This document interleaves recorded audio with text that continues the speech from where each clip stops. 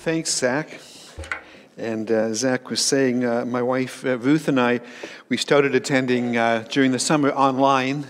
We just recently moved from Toronto to Dundas, although it's been kind of a move back home for me. I grew up in the Hamilton area and spent most of my working life in Hamilton.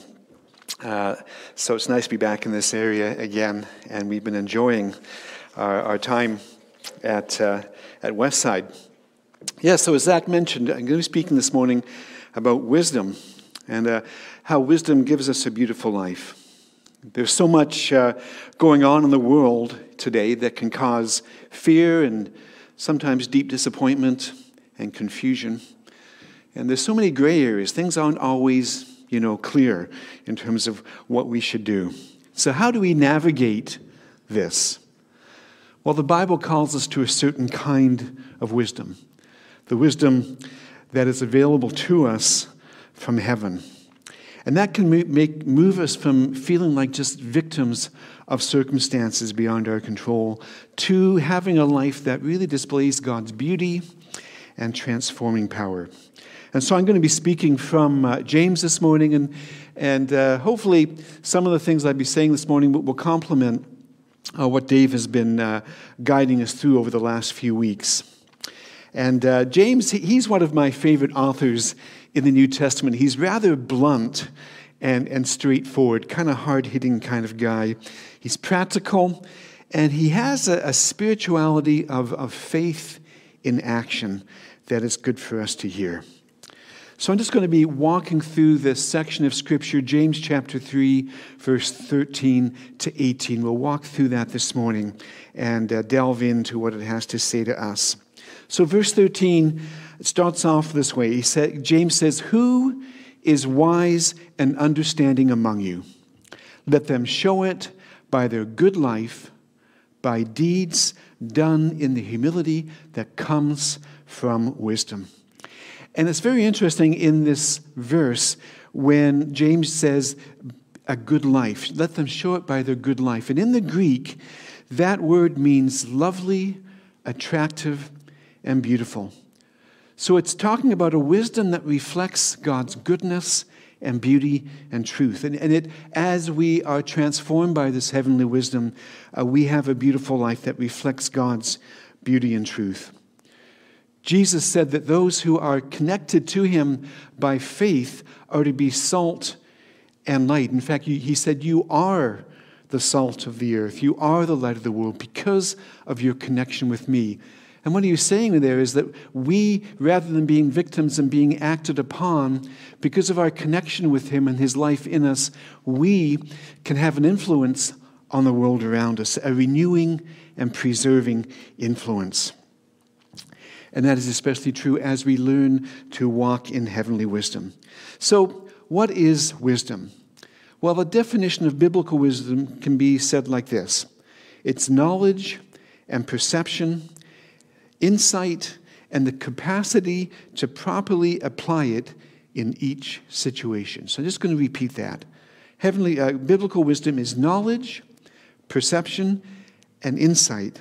But not only that, but it's the capacity to properly apply it in each situation. And I might add also there's an element of the supernatural there, of God's voice, God's Spirit working within us and giving us his life. One biblical example that probably many of us are familiar with is from the life of Solomon, King Solomon. If you remember his story, when he inherited the throne of Israel from his father David, he had one prayer, and he prayed that God would give him wisdom to rule and to serve his people. And God said to Solomon, "Because you didn't pray for wealth or for power, but prayed and asked for wisdom, I will give you wisdom. And not only that, but with the wisdom, I will give you also power and wealth." And so he was known for his wisdom. And there's one story that we find in 1 Kings chapter 3 of two women who lived in the same house. They both had young babies. They'd recently given birth. And the story goes that one of them, during the night, accidentally rolled over and smothered her baby. And she woke up, and there was her child dead in bed with her. And so she quietly took up this dead child and went to the other room where the other mother was sleeping and exchanged her dead child with the woman's living child, and put the dead child in her arms and went back to her room. Well, in the morning when the mother of the other mother woke up, she realized right away that this dead child beside her was not her child, and she confronted the other woman. And this led to a big conflict between them. And so this conflict was brought before King Solomon, and he heard both stories. And then he called for someone to bring him a sword. And he said, okay, you both claim this baby is yours. Well, I'll just cut the baby in half, and you can each have half of the baby. Well, of course, he had no intention of doing that. But in his wisdom, he knew that act, that question would reveal the hearts of each person and bring out the truth. And sure enough, the woman whose baby had died said, yeah, that sounds fair. I'm okay with that. But the woman who was the real mother said, no, don't do that. She can have the baby. She was willing to give up the baby so that the baby could live, because that was her baby. She loved her baby. And so King Solomon's words in that situation revealed the hearts of each person and brought about a just result. I was thinking this week of another more recent example of wisdom and how wisdom can help it guide us through difficult decisions in life. And I was thinking of South Africa in the 1990s, when apartheid, that horrible form of systemic racism that had been part of South Africa for many years, and had caused so much suffering, when that system came tumbling down, and Nelson Mandela was released from prison and became president of the country. And they were faced with this dilemma of what to do with all the injustice that had happened. And people around the globe, while happy about the change, they were predicting a bloodbath, because there was so much pent-up grief and anger about the injustice that had been going on for so many years.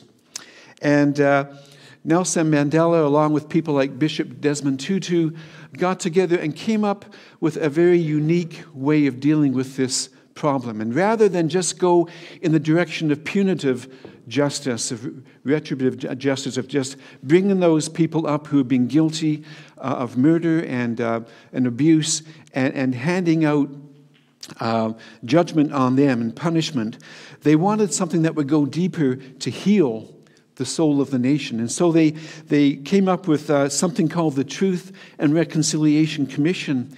And the purpose of this was to bring the people who had suffered and been victims, or the families of victims, bring them to come and share their story, and to bring the perpetuators, those who had been guilty of violence and in killing people, and have them come and have a chance to tell their story and to repent and to hear the others. And one wonderful, moving story that came out of that process was of a mother whose son had been killed by the police. And after she told her story, and one of the policemen who had been involved in that incident told his story and had a chance to express his remorse, the judge turned to the woman and said, "What do you want done in this situation? What do you want done with this man?" And she said, "I want him to come to my house every Sunday for lunch and have lunch with me, because that's what my son used to do." And so that was the sentence, in a sense. And that man was obligated to go and have lunch with that woman every week. And over the weeks and the months and the years that he did that, there was a real bond and friendship that formed between that man and that woman whose son he had killed. And he almost became like another son to her. And over the years, there was a real healing and transformation that took place in each of their lives. Oh, that's such a wonderful example of what godly, heavenly wisdom can do in bringing peace and reconciliation and healing to a broken world. I think you'll agree with me that our world today and our lives today and our society today is in need of such kind of wisdom, heavenly wisdom. So James goes on and he compares two kinds of wisdom, earthly wisdom and heavenly wisdom. And so this is what he says in verses 14 to 16. He says, "But if you harbor bitter envy and selfish ambition in your hearts, do not boast about it or deny the truth. Such wisdom does not come down from heaven, but is earthly, unspiritual, and demonic. For where you have envy and selfish ambition, there you find disorder and every evil practice." So James is being James. He's not pulling any punches. He's quite blunt. But he's saying that earthly wisdom is characterized by bitter envy and selfishness. Really the original sin, pride. And this sort of thing is often fed by fear and pride and insecurity. Secondly, he talks about the source of this earthly wisdom. Where does it come from? He says, it's in your hearts. Bitter envy and selfish ambition in your hearts. So it comes from our inner life, our thought life, and our responses to what goes on around us. And so we're reminded in Proverbs 4:23, we are told, "Watch over your heart with all diligence, for from it flow the springs of life." Or another translation says, it will determine the course of your life. So we are reminded we need to watch over our hearts and our values and our thought life, because that really influences where we go in life.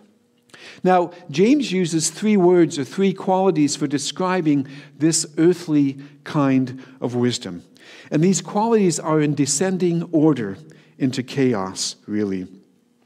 Each one opens the door to the next. So first of all, he says, well, it's earthly. It's disconnected from heaven's life, from God's life. And I'm reminded, when I read this, of Genesis chapter 3, verse 6, when it's talking about when Adam and Eve chose to eat of the tree of the knowledge of good and evil, the tree that they had been told not to eat from. And so in distrust and disobedience, they ate from that tree and opened the door to sin, entering into creation. Listen to what verse 6 says. When the woman saw that the fruit of the tree was good for food and pleasing to the eye, and also desirable for gaining wisdom, she took some and ate it. And she also gave some to her husband who was with her, and he ate it. So it was in pursuit of wisdom, but in the wrong way, that the fall happened, because they were pursuing wisdom outside of God, independent of God, going their own way and not God's way. And so they listened to the lie and they lied to themselves. Secondly, James says this earthly wisdom is unspiritual. Not only earthly, but unspiritual. And in the Greek, that word means soulish, natural, restricted to the five senses. In Galatians 5, we're told that if we're born again by the Spirit, if we live by the Spirit, we need to keep in step with the Spirit, God's word, God's power in our lives. And we're told not to grieve the Spirit. But earthly wisdom leads to unspiritual decisions. And the problem is, if we keep resisting the Spirit and going our own way, the Spirit's voice can diminish more and more to the point where we stop hearing the Spirit. The Bible talks about the hardening of our hearts, and we're to be very careful that our hearts don't become hardened to God's voice through continual disobedience and going our own way. So he talks about how it's earthly, it's unspiritual, and then it descends to the point of actually being demonic. Once our hearts are hardened to God's Spirit, we become vulnerable to the downward spiral into bondage and self-deception. Jesus said the devil comes, he said, I came to give abundant life, but the devil comes to steal, to kill, and to destroy. And so we need to discern the hidden spiritual battle that we are all constantly engaged in, one that can lead to bondage and deception. And you know what? This can happen to any of us. We're all vulnerable to hardening our hearts and going from earthly to unspiritual to being in bondage and deception. And James says the fruit of this kind of earthly wisdom, he says, is disorder and chaos. And again, I'm reminded of Genesis. It says, at the beginning, the world was dark and in chaos until God spoke his life into the world and brought order. And as we detach ourselves from God and his Spirit and his word and heavenly wisdom and go our own way, our lives descend into chaos and disorder. And I think all we need to do is look around even the last 2 or 3 weeks, locally in our lives and even globally, and we can see that disorder and chaos that can happen. Next, James talks about heavenly wisdom. He compares earthly wisdom with heavenly wisdom. And so we read in verse 17. He says, "But the wisdom that comes from heaven is first of all pure, then peace-loving, considerate, submissive, full of mercy and good fruit, impartial and sincere." Now, keep in mind as we go through these qualities that these are ideals and we're all on a journey and hopefully growing into these qualities. But first of all, he says it's pure. Wisdom, heavenly wisdom is pure. It wants the truth. It won't hide or make excuses for sin. It's peace-loving. It values people and relationships. It's considerate. It extends to others the mercy that we'd want to receive ourselves when we fail. It's submissive. It's open to input. It's teachable. It's willing to yield and to listen to others. He says this kind of wisdom is full of mercy and good fruit. It has mercy and pity on those who are in trouble, even if it's their own fault. It results in practical help. He says it's impartial. It's not wavering or swaying. It treats people with fairness and equality. He says it's sincere. It's honest, authentic, and without hypocrisy. It doesn't wear a mask. The person whose life is influenced by heavenly wisdom is the same in private as they are in public. And it's marked by humility. I think one of the best definitions of humility I've ever heard is that humility is someone who uses their power and position to help and empower others. So that's a wonderful list of qualities of heavenly wisdom that we can all consider for ourselves. But James goes on and talks about the source of this heavenly wisdom. And of course, the source is from heaven. It's from God. It's from outside of ourselves. We're taught to pray, your kingdom come, your will be done on earth as in heaven.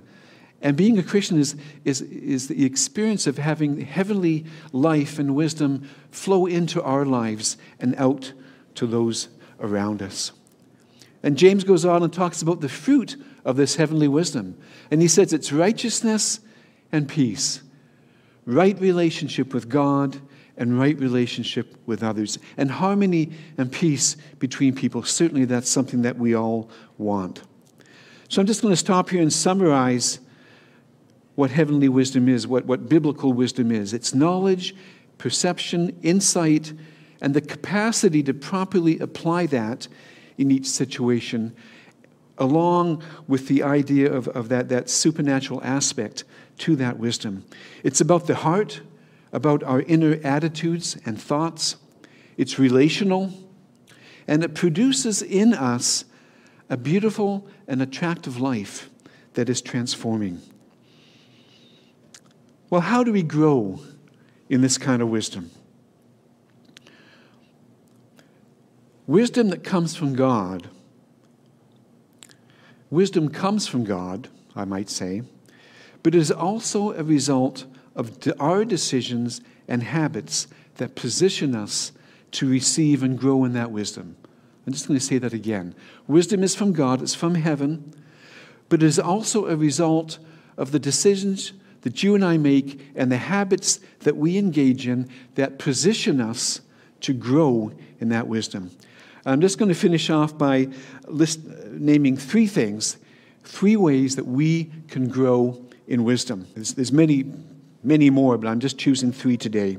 First of all, we are told to ask God. If we want to grow in this wisdom and have this beautiful, powerful, transforming life, the first thing we can do is ask God. James says in chapter 1, verse 5, he says, if any of you lacks wisdom, you should ask God, who gives generously to all without finding fault, and it will be given to you. So we need to have this learning stance in our lives, a humility, admitting that we don't know it all. And James reminds us that God wants us to ask.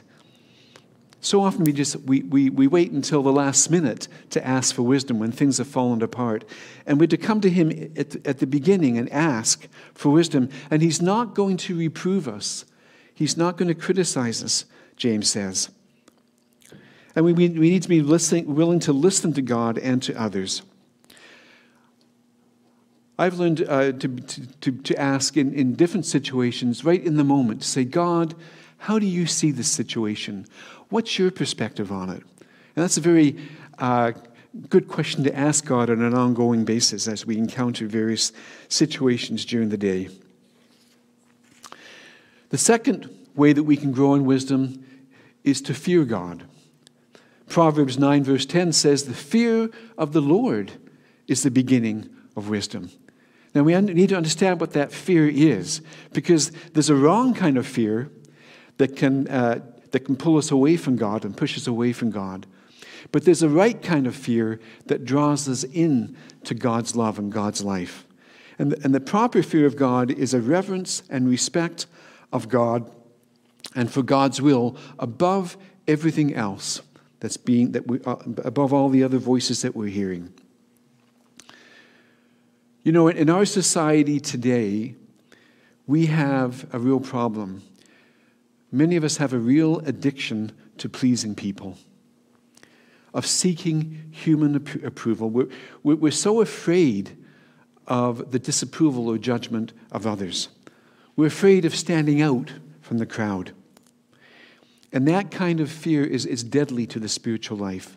Jesus said, woe to you when everyone speaks well of you. So Jesus is saying, if you're my follower and you're operating in heavenly wisdom, you're bound to have a few enemies, a few people who oppose you. And basically he's saying, if everyone likes you, then you've got a problem. Proverbs 29:25 says that the fear of man brings a snare. And when we are operating out of that fear of people and a desire to please people, that is deadly to the spiritual life. True freedom comes from seeking to please God only. True freedom enables us to love God and to do His will and to be the people He's called us to be. You know, and we often think about this in terms of the society we're in, those people who are out there. But we need to practice that inside the church too, because sometimes we can tend to be yes people to each other and afraid to speak God's word and to follow God's truth in the church. And each of us needs the gift of people wanting to please God only and willing to speak the truth and perhaps disagree at times and work through that. The third way we can grow in wisdom is to listen to God. There are so many voices clamoring for our attention.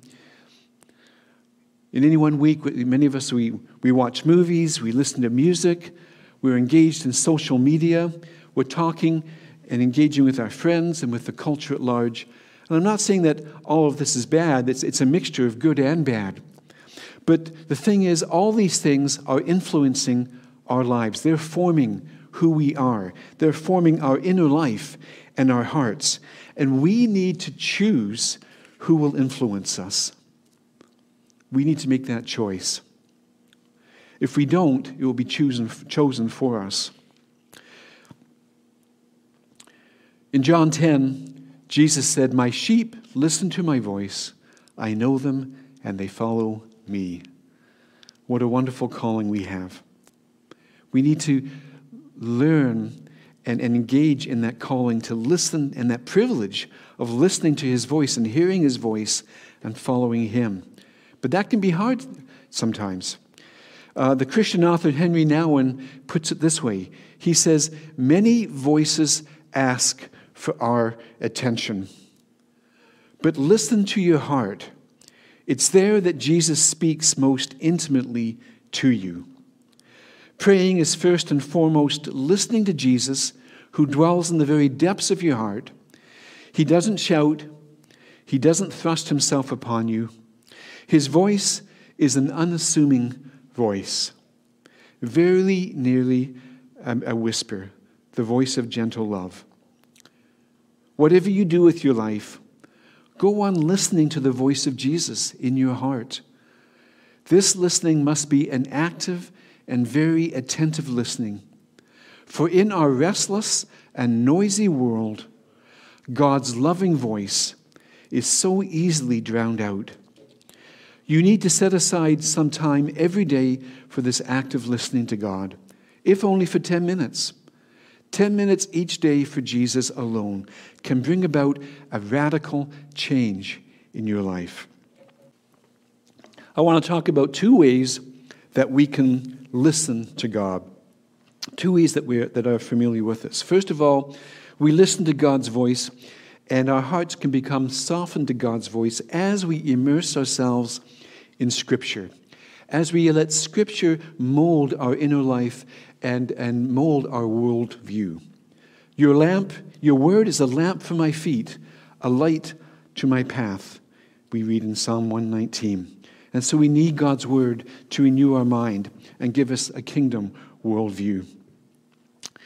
The second way we listen to God is through prayer and listening to the Holy Spirit, listening to the voice of the Spirit through prayer. Jesus said the Spirit of truth will guide you into all the truth. And every day where we have decisions to make, where we need God's wisdom, we need truth to walk in. And it comes to us through God's word and by his Spirit. Now, one thing about the Holy Spirit is, as we listen to him, the Spirit will never contradict God's word. The Holy Spirit may contradict our current understanding and application of God's word and lead us into a deeper understanding of God's word, but he will never contradict God's word.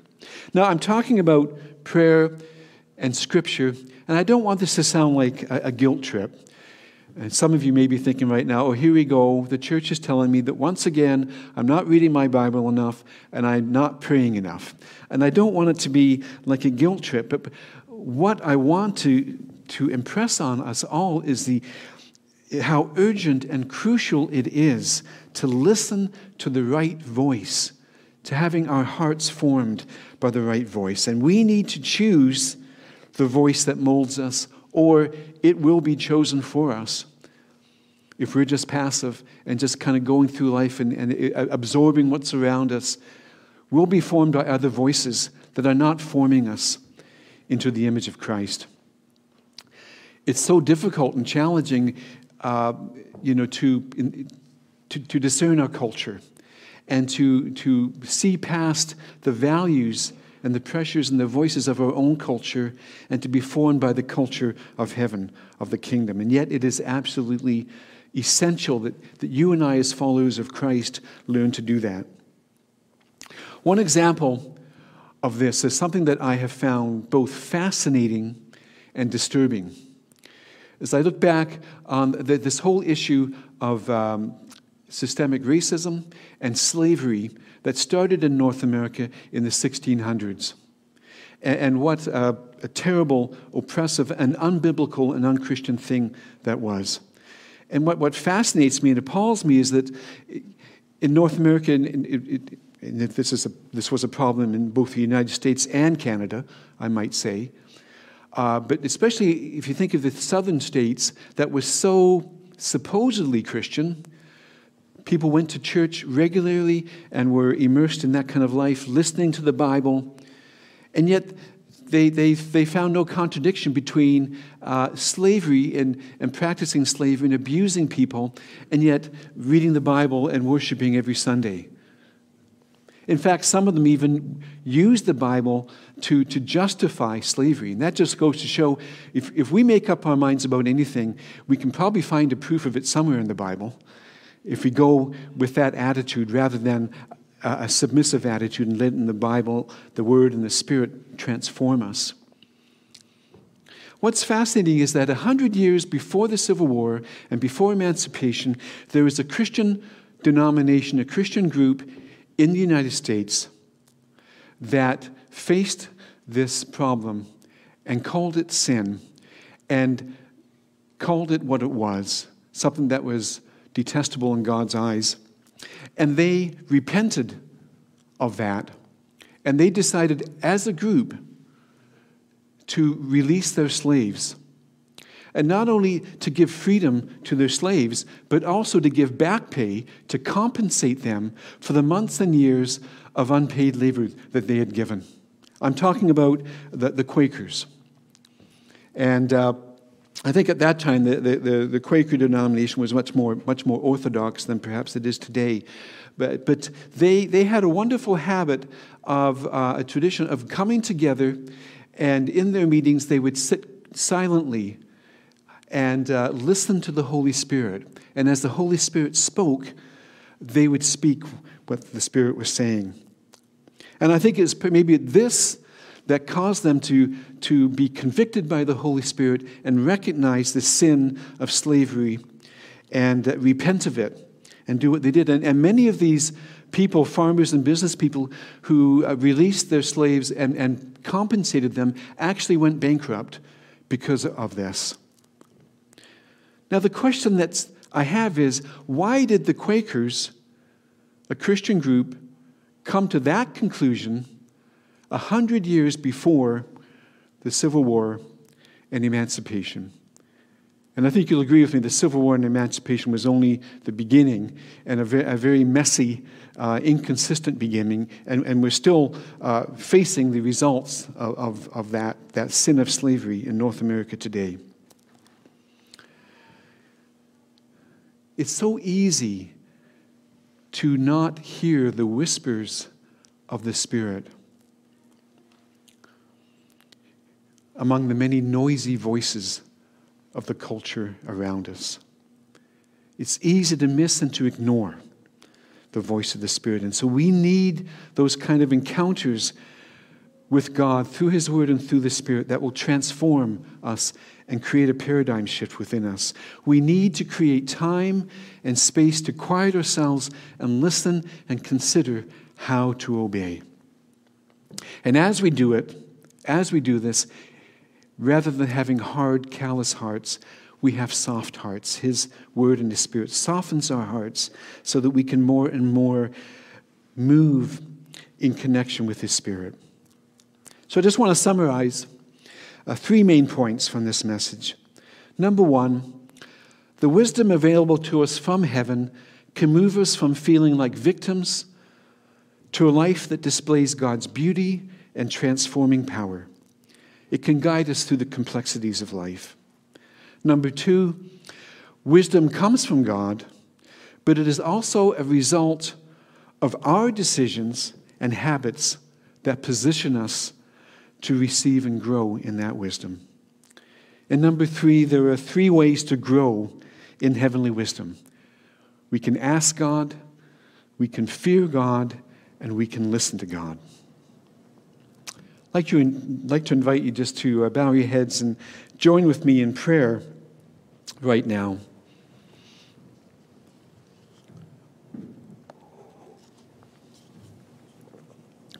Come, Holy Spirit, speak to our hearts.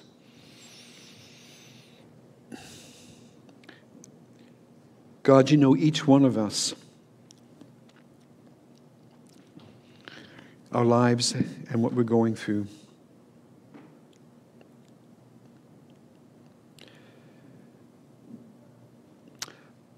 I just have a few questions as we pray that you can respond to.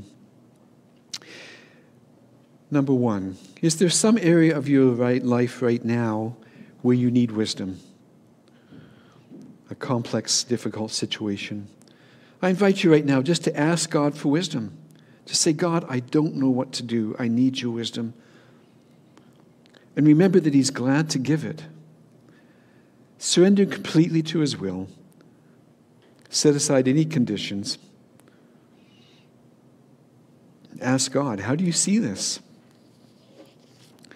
And then expect him to answer, either now or in the coming hours or days. He will answer you. The second question is this. Is there an area of your life where you've realized that you've been operating in earthly, human wisdom? Maybe you feel stuck in that downward spiral from earthly to unspiritual, demonic, into unspiritual and bondage. I ask you now to stop now and confess whatever that situation is, whatever that activity is. Stop and confess it to God right now and ask for forgiveness and cleansing. We have that wonderful promise in 1 John. If we confess our sins, he is faithful and righteous to forgive us our sins and cleanse us from all unrighteousness and give us a fresh start. The third question I have is this. Maybe as you've been listening to God's word today, you realize that your whole life has been disconnected from God and his heavenly wisdom. You've been going your own way. And maybe you want to come to Jesus and to have that connection with God and to receive that beautiful life that he can give through Jesus Christ, through his death and resurrection, through the sacrifice he made for us that we could be forgiven. So if that's you this morning, I just want you to repeat this prayer after me. Jesus, forgive me for going my own way. I realize I've been operating on a merely human level, and I want to operate in God's level of heavenly wisdom, of heavenly life. I want you to come into my life and transform it and give me your beauty and strength and truth. I acknowledge my sin.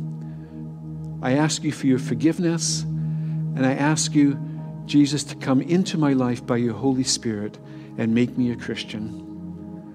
Thank you, Lord, for doing that. If you prayed that prayer, you may or may not feel anything, but you can be guaranteed that God has done that in your life today. And I invite you, encourage you to tell somebody that you've made that decision this week. So, Lord, free us from earthly wisdom, wisdom that excludes you and your truth. Free us from our addiction for approval, from our fear of rejection. Give us a spirit of wisdom and revelation so that we can know you and your ways better. Lord, give us soft hearts. We want to live lives that display the beauty and the loveliness of your goodness and wisdom. We pray this in Jesus' name. Amen.